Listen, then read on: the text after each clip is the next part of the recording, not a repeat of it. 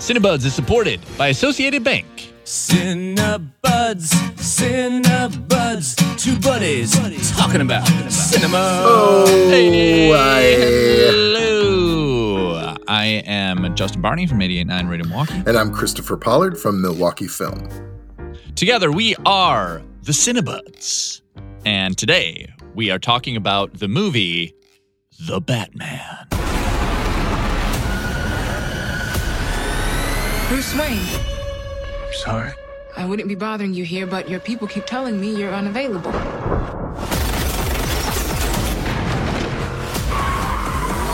You know, you really could be doing more for this city.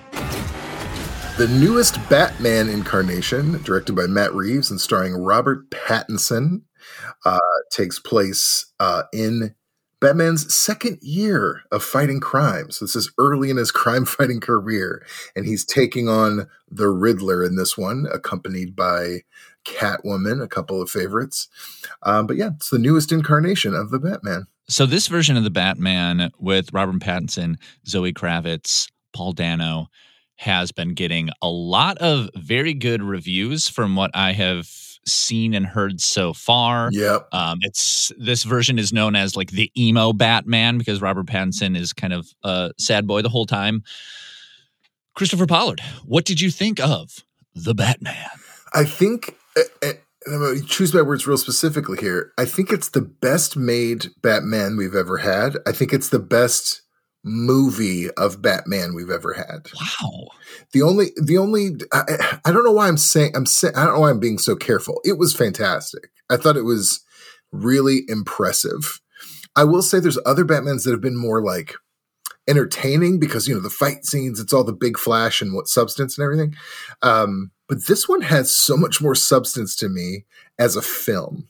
Wow. Yeah. You are going to have to explain that to me because I got out of this after 3 hours and thought, what is all this hubbub about? Really?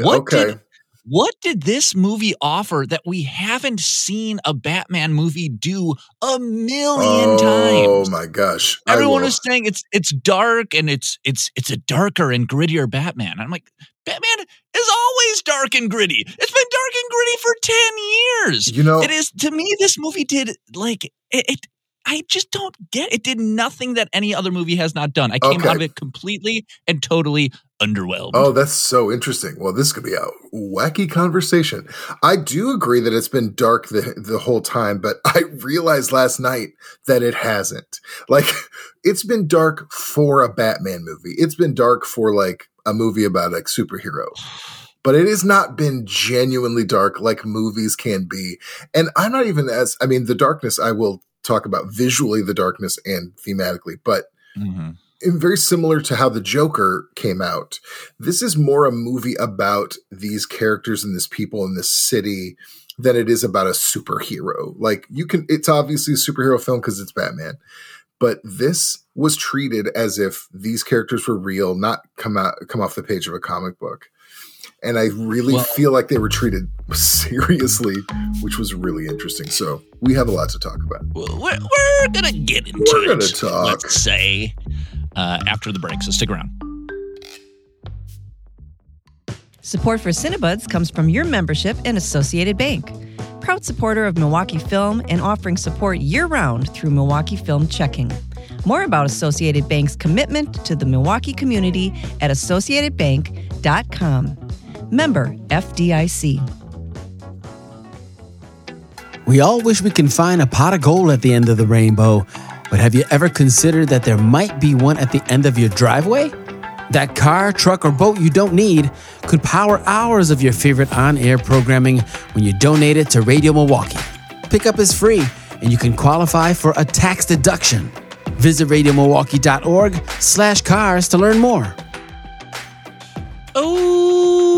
Okay, Christopher, we are back. Oh, boy. And we are on opposite ends of the Batman here. Let's have at it. Let's have bad it. Let's have at it. Okay, I really would love for you to tell me what you love about this movie because Sure. I feel like I didn't think that the villains were great. Yeah. I didn't think that this portrayal of Batman was anything other than any other Batman that we've ever seen. And I would love for you to tell me why it is different and what you loved about it. Yeah. I'll say this. I'll start negative. I thought Robert Pattinson was fine. I thought he was good, but it seemed less about him. He was the tool to make it happen, but there weren't many moments with his character. And I think this could be one of the sticking points where you're like, oh, I really feel his torment. I really feel his journey, everything like that. I'll be honest. He was very understated. Yeah. And which Batman often is, let's be frank. Right. Yeah. I have said this before. I don't think Batman is a difficult role to play. Right. It has, at least currently. Right. Look moody. Yeah. Speak infrequently. Whisper. Yeah, exactly. It's about the action and etc. So it would be interesting. Oh my God. I know. It would be interesting. There were so just kind of like in a funny thing about Robert Pattinson playing this. I think the funniest part of his portrayal was the several times where they just focused in on his eyes and there was so much mask covering his face that he just like the only thing he could do was kind of like widen his eyes a bit. Yeah, that's all you can do. Also, they call him the emo Batman, and I think that is specifically because of his haircut, which may have been a mistake. Yes. Honestly, every Batman is emo. What Batman has not been emo? Batman's like that is the character. Quiet. That's what like everyone was saying that it was so different and revelatory and it's so dark and he's emo. And I'm like, have you seen Batman? There's never like a bright, charming, bright Batman. Yeah. I mean, honestly, go on ahead. I will, but I do want to just double state his haircut was an error in judgment. That his haircut didn't read Batman to me, but his performance is fine. I think again, it's not a hard thing to play. I don't think the performance of the Batman or the actor who plays Batman is the key to a good Batman movie. So that's fine. But I will say, so the interesting thing about this movie to me is that it was shot as if the movie were Seven or if it were a serial killer film or something that like, a dark, gritty, epic crime drama that happens to be about a vigilante called that dresses like a bat. Which is interesting because there's moments where I'm like, this is weird to see Batman in a context of like walking through a police scene. Walking onto a police scene. He's usually in the background and you never see him. He was doing a lot of Sherlock Holmes. Yeah, it was a big part. And I think fans will like it because it's a part of the detective part of Batman, which isn't played up as much as the action part. And like the first appearance of Batman, I could be wrong. It was like World's Greatest Detective was the comic.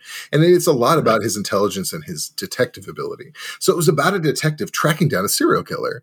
And it was shot that way. The story developed in that way. There was a lot of what I really liked about it was that Gordon and him were sort of partners. They were like police partners. Batman is a cop in this movie. Yeah. Yeah. I agree. He's a detective. And I thought that was interesting and different. And another thing that made it more grounded is that all the gadgets and the vehicles and the Batcave were all more sensible, sort of. I mean, before you get into that, can I get into that? Mm-hmm. So with that, like Batman being a police officer, I think that one of the issues that I have with it is that there is what I see as a very thin area that Batman has with him being, he's so dark, he's so angsty, and yet he has this sense of morality that he like eschews guns and won't use guns, right? Because he has this like morality about him. So there's like, you can't, if he broke through that like optimism and that his like not using guns is in favor of this belief that the criminal justice system will hold accountable corrupt police officers and politicians, which I just ain't buying. Oh yeah. I just like in 2022, I think that this like Batman's like belief that the social justice system will hold accountable police officers and politicians, I think it does not read. No, you're right. But I'll say that it seems like you're taking that to like a conclusion. It's not implicit in the film that he's really law and justice will prevail. It's just he doesn't use guns. He doesn't want to murder anybody. I don't think that you can't take it to the next. But it is the justice will punish this person. I mean, that is. I mean, it's not like he's going around going, let the police handle this or take it to the due process. He's not like really holding that. But that is once he gets the bad guy, he's like, we need to hold this person in due process. Well, I mean, yeah, again. I'm not, okay. I'm just saying he's not like saying it out loud. You're saying I don't want to murder someone. But that is the equals implicit. I believe in the system is a little different. Listen, I don't want to murder anybody. And I don't believe in the system. I know. But that is his like big villains he wants to hold accountable, and he wants the social justice system to hold accountable. I think that it would be a real breakthrough. I think you could say we genuinely have a new Batman. This is a new era. This is something really different. Yeah. If he was like, screw it, I'm murdering people. Sure. If he was like, I am giving up this system of morality that I've held through the entire thing. I think I was like waiting for that. Or if that were to happen, it would be like, wow, this is new. This is wild. Where does he go from here? But I thought this movie just was so in all of the things that Batman's always in. It never broke any of those. Yeah. So that was like coming out of the movie, I thought that it didn't offer anything that Batman hasn't done in that way. It never had a moment where it was like, this is new for Batman. I'll tell you what, I agree with you 100%. I mean, that I agree 100% because there is a storyline in the comics, and there are eras in the comics and his story where he does do that, where he's like, nope, that hasn't worked. I'm judge, jury, and executioner, which not that I'm proposing that that's a great idea to do in general, but in a movie, I would love to see it. In a movie, I love it. In a movie, you're absolutely right. That would be a huge departure and a brave departure because that character is held up to such a standard. Maybe not even by the truest fans. I think the truest fans would love it, but I think it's such a business entity now that you could almost never do that. I mean, unless you had like an independent film of Batman. Right. And I think if you don't do that, and also if you don't go brighter with the character, then if you're at Christian Bale Dark Knight and you won't, you want to hold up that system of morality, the area to go grittier or darker is so thin that is where this lies. And to me, there's just like, it is a shade of gray that is imperceptible to me. Okay. So this is good. This is interesting because I thought the same about the Christian Bale ones. I'm like, oh, you can't get darker than that. And like I said before, they did for me, and this is how they did it. They made it less about the comic book superhero part of it and more about the crime, the crime and the investigation part of it. And like, you're not gonna find Batman as a murderer, and that would be a bold departure, and I would love it.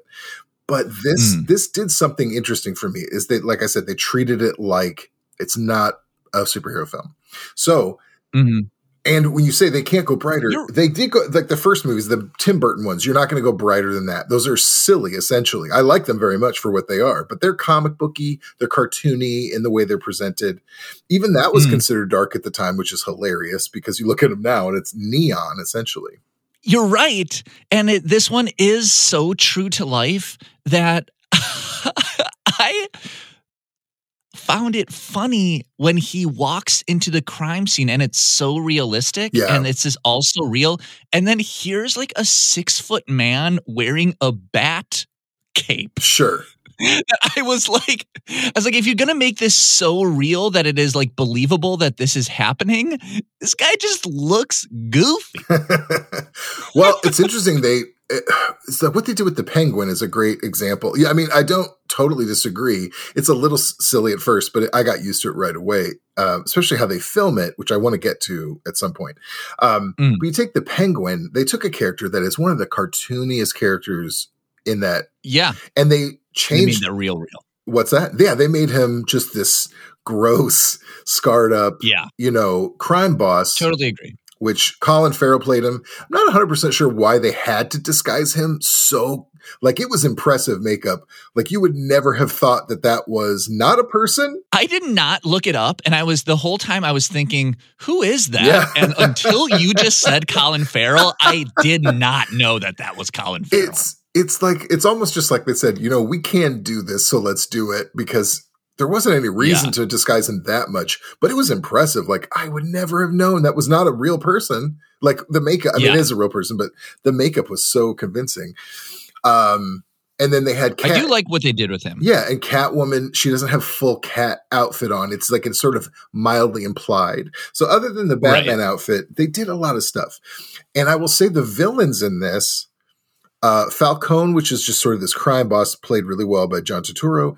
And then you have the Riddler, which is the Riddler, that whole thing, even when you see him on video and then eventually when you reveal him, he genuinely played that terrifying. I kept thinking about the movie Seven when I was watching it because I'm like, really? Yeah, absolutely. It was scary. I was scared in moments. I just kept on seeing like Paul Dano like getting his milkshake drank by Daniel Day-Lewis. That's on you, man. The Riddler did not come through to me. Oh, interesting. I thought it was like a really scary villain. Like the Riddler is such a silly. And again, I like but it's intended to be like silly and fun, like. But this was like a straight up and corny. I mean, like the Riddler is like the corniest villain, right? And oftentimes it is very hard to play that character and very hard to like look at that character in the comic books and think like, oh, this dude is just freaking corny, right? And then I feel like in this one, like his head wrapped up, he's got the glasses on too, which is like sort of disconcerting. The clues that he's given were really, I thought, really interesting. The way he kept leading Batman along, and then the reveal, he's just this very disturbed and psychotic, like skinny young man who's like set aside. It genuinely, I genuinely was frightened by it. Like, I mean, not in like a horror film kind of way, but like again, I can't stop comparing it to Seven or Zodiac or things like that. But I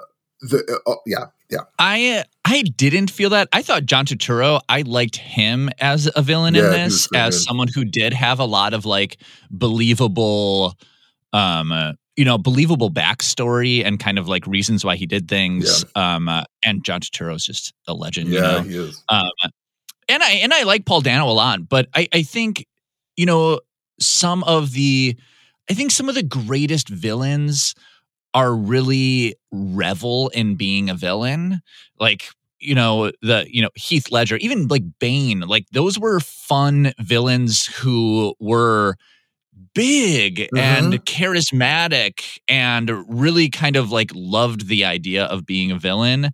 And I didn't think that this version, especially when people are talking about this being like such a great version of Batman, I thought that this villain didn't really didn't really like hold a candle to, and some of the other villains in other Batman movies. I thought it was fine.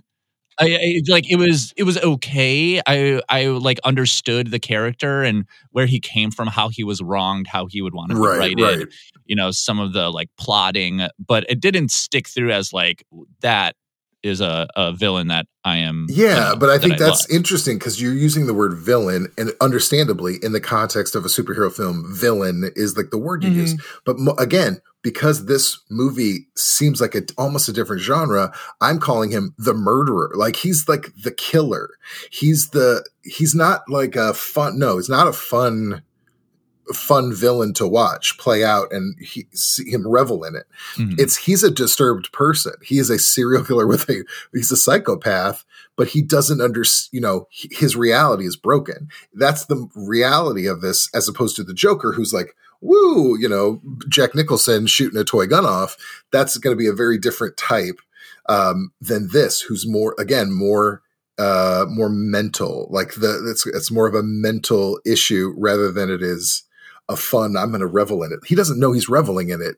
Though there are moments where he does, where he looks out and I love the scene where the explosions are going off and you see Paul Dano just mouthing the word boom every time one goes off. Like he has these moments of it, which harken back to the kind of original style, but you still see the psychosis of him. Yeah. I just don't really love a villain whose central, personality trait is mental illness. Yeah, it's too real. It's too real. But I mean, to be fair, even the ones that are fun, I mean, if you dig down, I mean, anyone who does things on that scale has a mental illness, probably. I do also want to talk about the shooting of this film. Just have to say that I just don't love the portrayal of inner city life. To me, it's like Batman's continual portrayal of inner city life has always been problematic, and it continues to be problematic. That life in a city is drugs, it is crime, and that is it. That is all that happens in a city. I know, people that I know and love who live outside the city of Milwaukee, which I live in, see it and think of it as Gotham. And I think that that portrayal of inner city life is problematic and continues to be. Yeah. How would you solve that? I guess is what I want to know. Like, I don't know. Stop making Batman movies. But that's not a problem that is solitary to Batman movies. Right. That's like, how do you make a movie? I think the way that you do that is like your friendly neighborhood Spider-Man. Spider-Man, he lives in Brooklyn. He interacts with the area. He sees people that he interacts with. Yeah. He loves them. He knows his block. Right. He loves the city. That's why he protects it. That's why he's your friendly neighborhood Spider-Man. He is a neighborhood guy at the end of the day. And I think that shows that he loves this city, and Batman is seemingly protecting this thing for no reason, that hates him, that he hates, that has zero redeemable qualities. That is an interesting idea, because there's two things about that. Is one, I think it's, I think it's about like an equality, like a balance, because you have movies like Spider-Man, you have movies like Batman. You should be able to show crime happening in a city, because it does, but it also happens in the country, and we have movies that show that too. But I think there's a balance issue probably. It's also that I've not never the really only considered. thing that happens in the city, and it also doesn't happen as much as good things happen. That's true. But Gotham, the other thing I was going to say is Gotham, in every incarnation of the Batman on TV or anything, Gotham is the worst city ever. It is. It's the worst city you've ever seen. Just because it's always been a problematic portrayal doesn't mean that makes it any better to me. No, yeah, you're right. But it is the worst city ever. I mean, that is the point, and I think that gives a cartoonish view of what a city is to people who do not live in the city. I'm not totally disagreeing with you. I'm finding it hilarious now that I think about it. How, why wouldn't you just let's move? Right? This city is zero redeemable qualities. As far as I know, there's no daytime there, and it is always raining. It's always raining, and the only daytime I've ever seen is dusk, when it's when it feels like, we better get inside. Right. It's really funny that Gotham is the worst city ever. So you need this intense hero to help it. He loves it. He does love it. He loves the darkness. Mm-hmm. I'll just quickly say about the darkness is I usually don't like a movie that's visually so dark that it's almost hard to tell. Movies are so dark now. There is just they are. It's and when this one started, I was like, oh boy, this is going to be hard to pay attention to. But I did not find that in this one. It is very dark visually, but whoever did the lighting in this movie, I think, was a genius. It was like, first of all, I said when it started, I'm like, oh man, this movie hates a lamp. Right. Yeah, forget lamps. Why not? Is there overhead lighting in any of these rooms? But there was a beautiful scene. It was genuinely beautiful, where he's Batman is going through a pitch black corridor, and all you see is the light from the gunshots. And the way that was played out, and it was very small. And that was great. It was really cool. Yeah. That was a beautiful scene. And I don't want, I don't want people to take away that I hated everything about this movie, because there are things that I liked. I thought that scene was beautiful. I think the Ave Maria kind of like continued the way it started with this Ave Maria, and that the way that note like continued to come back through, I thought was great. There are things that I liked about it, including that scene. That scene where it's just lit up by the gunfire, I think is so incredible. Incredibly done. And they also bookended the film with two different Nirvana songs, which I also thought was very appropriate for the film. I thought they could have used something a little more contemporary, but whatever. This whole thing happens. No. His parents die in like 2001. They pick a band that, was done like 20 years before that.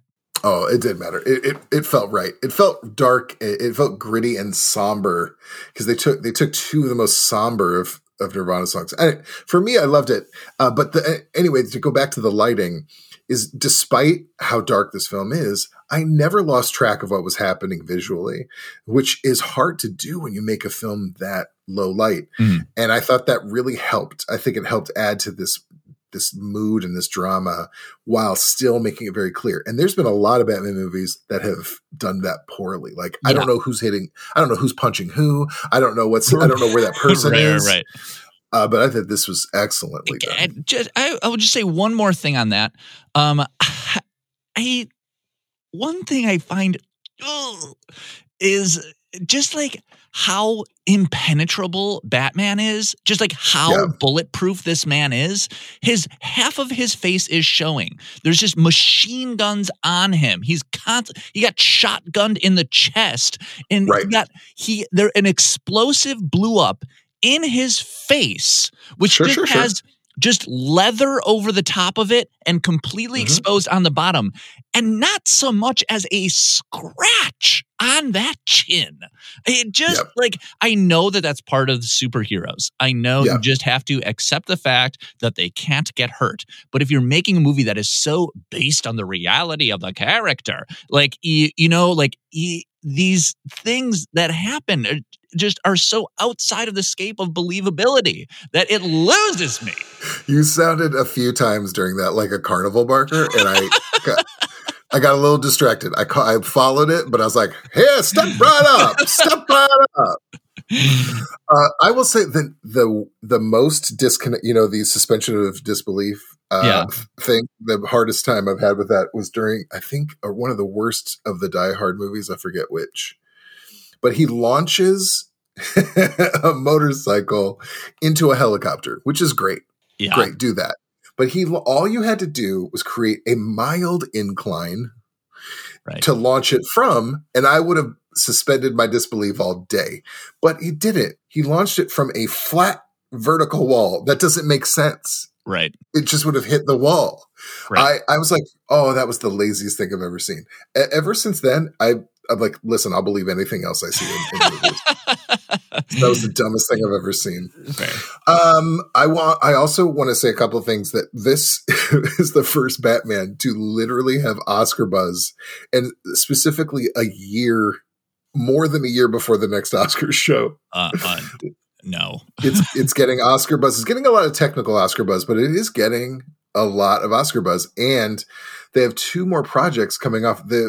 The director's already said, even though it hasn't officially been announced, they're going to work on a second one. God, when at the end, when a villain comes in, I'm like, oh, I know that is big old eye roll for always a trap. It's always a trap, but the person that they have slated for it is very interesting. I will say, but they have what do we have? We've got 2 villains in this universe. Like, there's plenty. We've had plenty. Then I know. One. Oh, I don't disagree. I'm kind of there's too many. There's been so many Jokers done so many different ways that I would love for them to move on to a different one. But that's the one that sells, baby. They're going to do 2 shows that come off of this film. One about the Penguin that Colin Farrell will be he'll be continuing his performance as the Penguin.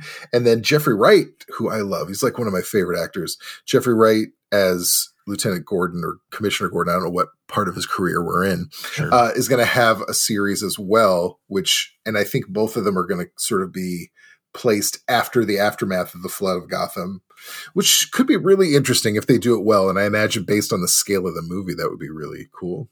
But it's interesting to have a big film, have two shows come off of it and then go back into a sequel, which I don't recall that's been done before. That'll be interesting. To me, that's just them being like, how do we you don't care for it? You don't care for it? How do we make this audience do the most work possible? Oh, I'm a proponent of not lazy audiences, but that's just me. Apparently, well, I would Justin, like to consume one thing in my life that isn't a franchise, as a fan of Dream Loungers. I know you love the laziest thing possible. I do. I do have to tell you, I was in a Dream Lounger this time. I could not make it to Milwaukee, unfortunately, but I had to be in a Dream Lounger. And two people next to me, the woman had a blanket and a pillow with her. Yeah, the movie is 3 hours long, Christopher. 3 hours. Then don't go. Stay home and sleep on your own bed. Wish I could have done that. Listen, I'm not one of these people who's like, you have to wear a vest and a pocket watch to go to the train.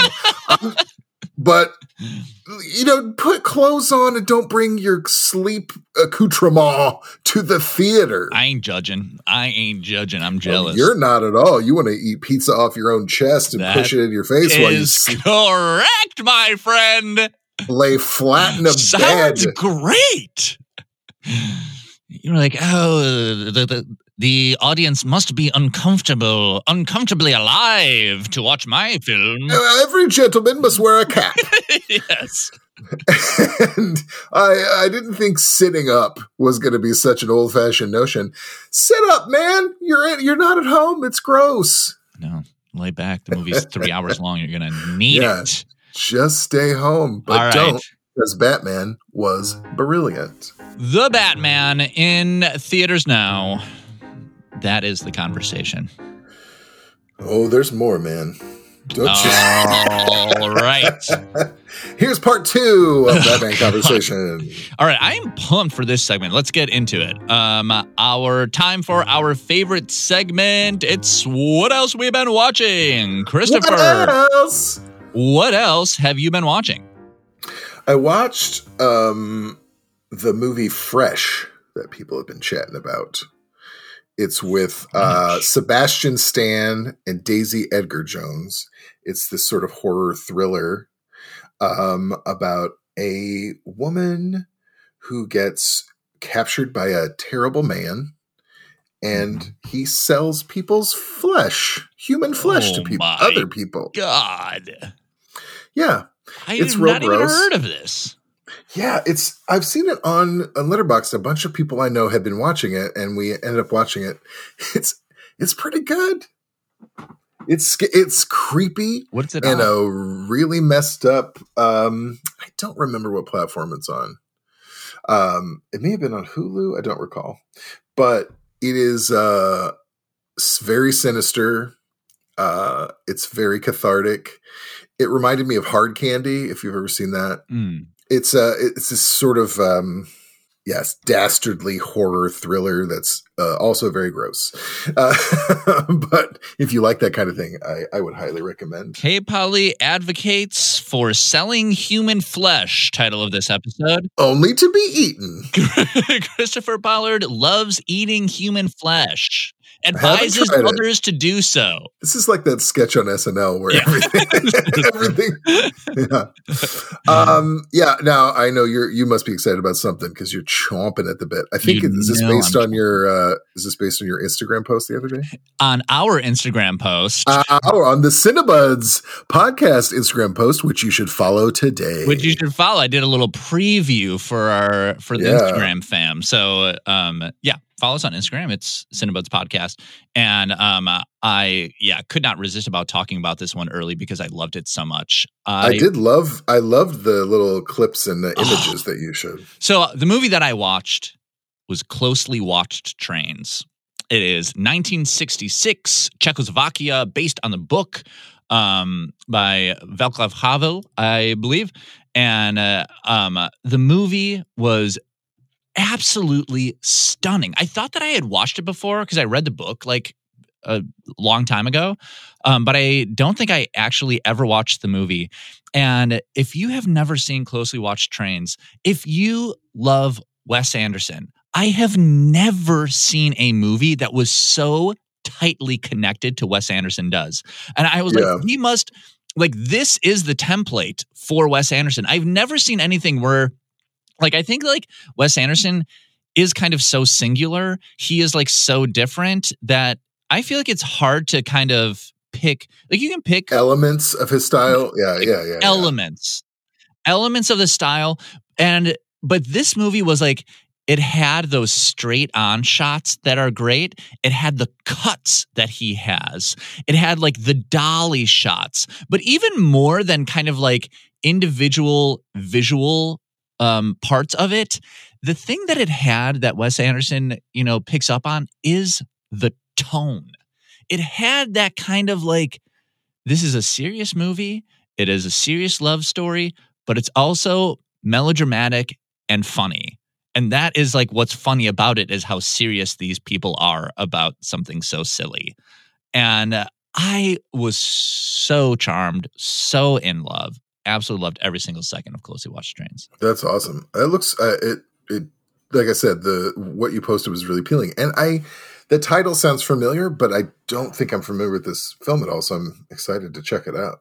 Yeah, I like read the book in college. Like, I took some class about Eastern European descent, and it was and so I read that book and I thought that I had watched it, but big. It was a big movie at the time in 1966, and it won an Academy Award for Best Foreign Film. It was on the Criterion, like put together a collection of foreign film winners, and I was like, oh, this is cool. I should watch all of these.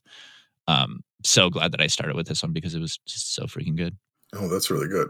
Can I do one more? Yeah. I saw a movie that I've been wanting to watch for a long time, or that just came out last year, called Titane. Oh, God, the French horror movie? Yes. Isn't it horror? I have not seen it, but I remember when it came out, I think I might have asked you if you wanted to do it, but I didn't know much about it, and it wasn't like screening anywhere in Milwaukee, or it had like it wasn't. The week it wasn't out that for it was a while. Screening had like passed, but like now it's on Hulu. A couple of my friends have watched. Oh, that's right. Yeah, absolutely.